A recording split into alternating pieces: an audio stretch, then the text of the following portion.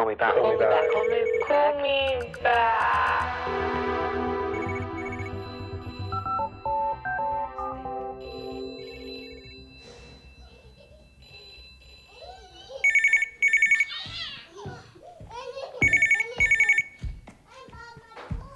Libby, stop annoying me.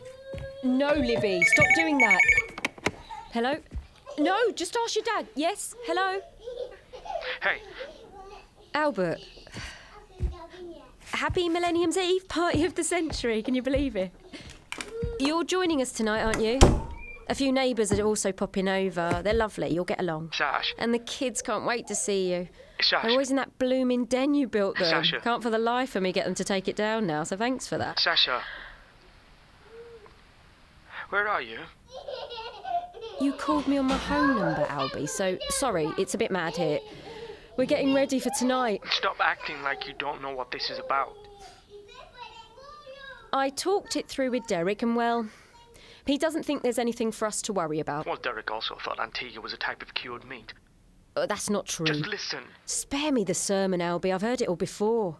Tonight, when the clocks turn 12 and we enter the new year, when all those nines turn into zeros, millions of computers around the world, they'll all fail. This is it. The millennium bug is here. There's no hiding anymore. This, our hubris, our short-sightedness, this, our downfall. Sasha, make no mistake, the end is nigh. Oh, for goodness sake. Hayden, no interneting today. Go help your dad. I won't have it today. Not today. Albie, are you still there? Is this line secure? Secure? That was just Hayden trying to get online. He's obsessed. I think it's rotting his brain, I really do. You know, I caught him the other day. He was, well, you know they have these pornos on there now. He's growing up and I want to respect his privacy, but the computer's in the living room, for goodness sake. All the boys do it, I know that, but back when it was just nudie mags, you'd just stay in your room, wouldn't you? You need to get your family, your kids. I've even prepped for Derek. You need to take them and come to my house. If you care about them, you do this now. I don't think we can. Do you have a pen and paper? Albert! Pen and paper! Oh, OK, ready. When you get to my house, go into the garden and out the back gate. Keep walking till you hit the oak tree. The big one. The one Hayden likes to climb. Sasha? I know the tree. Make a sharp 90-degree turn and take 13 large steps. Stop. It's camouflaged, but you should be standing on top of a metal hatch. I'll open it when I hear you use this knock. Did you get all that? Yes, I got it. I've got medicine, a generator, radio, enough food to last us a year. It'll see us through the worst of it. I don't know, Albie. Derek really thinks... I know I haven't always made it easy for you, and you've always looked out for me, but this is what I know. This is how I can repay you. Please. I couldn't live with myself if you don't make it. You're all I have. You've got to trust me. I do trust you, of course I do. I just think maybe you're wrong about this. Can you even comprehend the ramifications of millions of computers all crashing at once? This isn't just Hayden looking at tits on the web here. It's police stations, hospitals, airports. It's nuclear power plants. They'll all fail. Derek, sweetheart! Yeah? Can you check the kids aren't killing each other? Albie, I get what's going on. I get why you're worried, and I think we're all a bit on edge. We're just not convinced that by morning we'll be, you know, scavenging a post-apocalyptic wasteland for our morning cuppa. You said you'd meet me here. And I really was. But that was before New Zealand. What? When I told Derek, we agreed, you know, with time zones and everything, New Zealand is the first to go into the new year, right? So we figured we'd keep an eye out, and if anything went wrong there, we'd have plenty of time to pack up and meet you.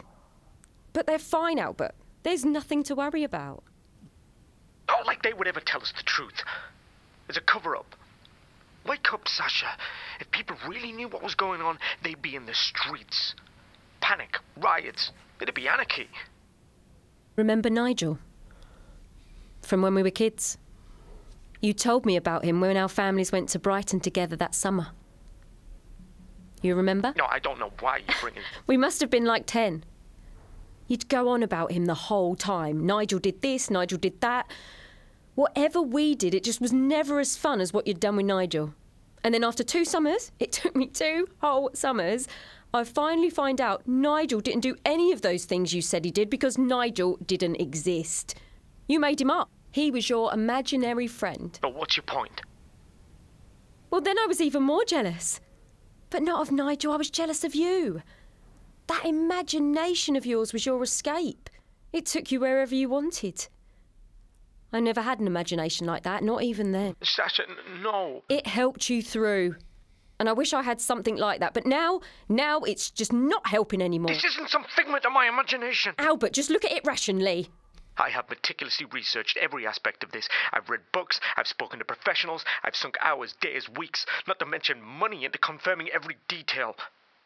You think I would do this, any of this, if I wasn't sure? Hayden, I'm not going to tell you again. It's not fair, Mum. Sasha, think about Hayden, Libby, little Tegan. Even if it's just 5% of you that thinks I might be right,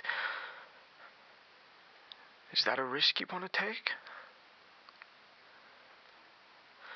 Do you just want this to be true? Oh, don't be ridiculous. No, you want this. You want the whole world to disappear, so it's just us. You wouldn't have to deal with a job, none of your responsibilities, no other people. You can just spend your days playing survivalist. If it's just one thing I ever ask of It's you... never just one thing, though, is it? If it's not running through the forest at 3 a.m. trying to spot UFOs, it's trying to expose the government's mind control schemes. Those theories, those ideas, they control you, Albert. This is different. When was the last time you spoke to your mum? My mum? Yeah. Short lady, grey hair, name's Margaret. It's been a while. I know it has. She's coming tonight. I invited her when I called her last week. But I also spoke to her last month, and the month before that. In fact, I've called your mum every month for the past 5 years. What? Why are you doing that? I call her because you don't. I call her because her only son is too occupied with all this shit. Too occupied to care about anybody who's actually been there for them. Just come tonight. Leave that bunker of yours. Have a drink. See the kids. See your mum. They adore you. Please. Helby, just show us that you care.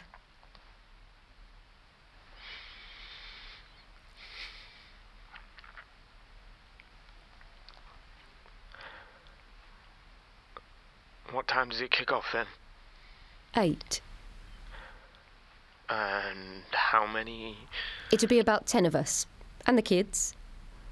So, you're coming then? Hayden, you're in big trouble, young man. Derek! Get Hayden off the internet. I'm on the phone. Sorry, Albie. So you're coming?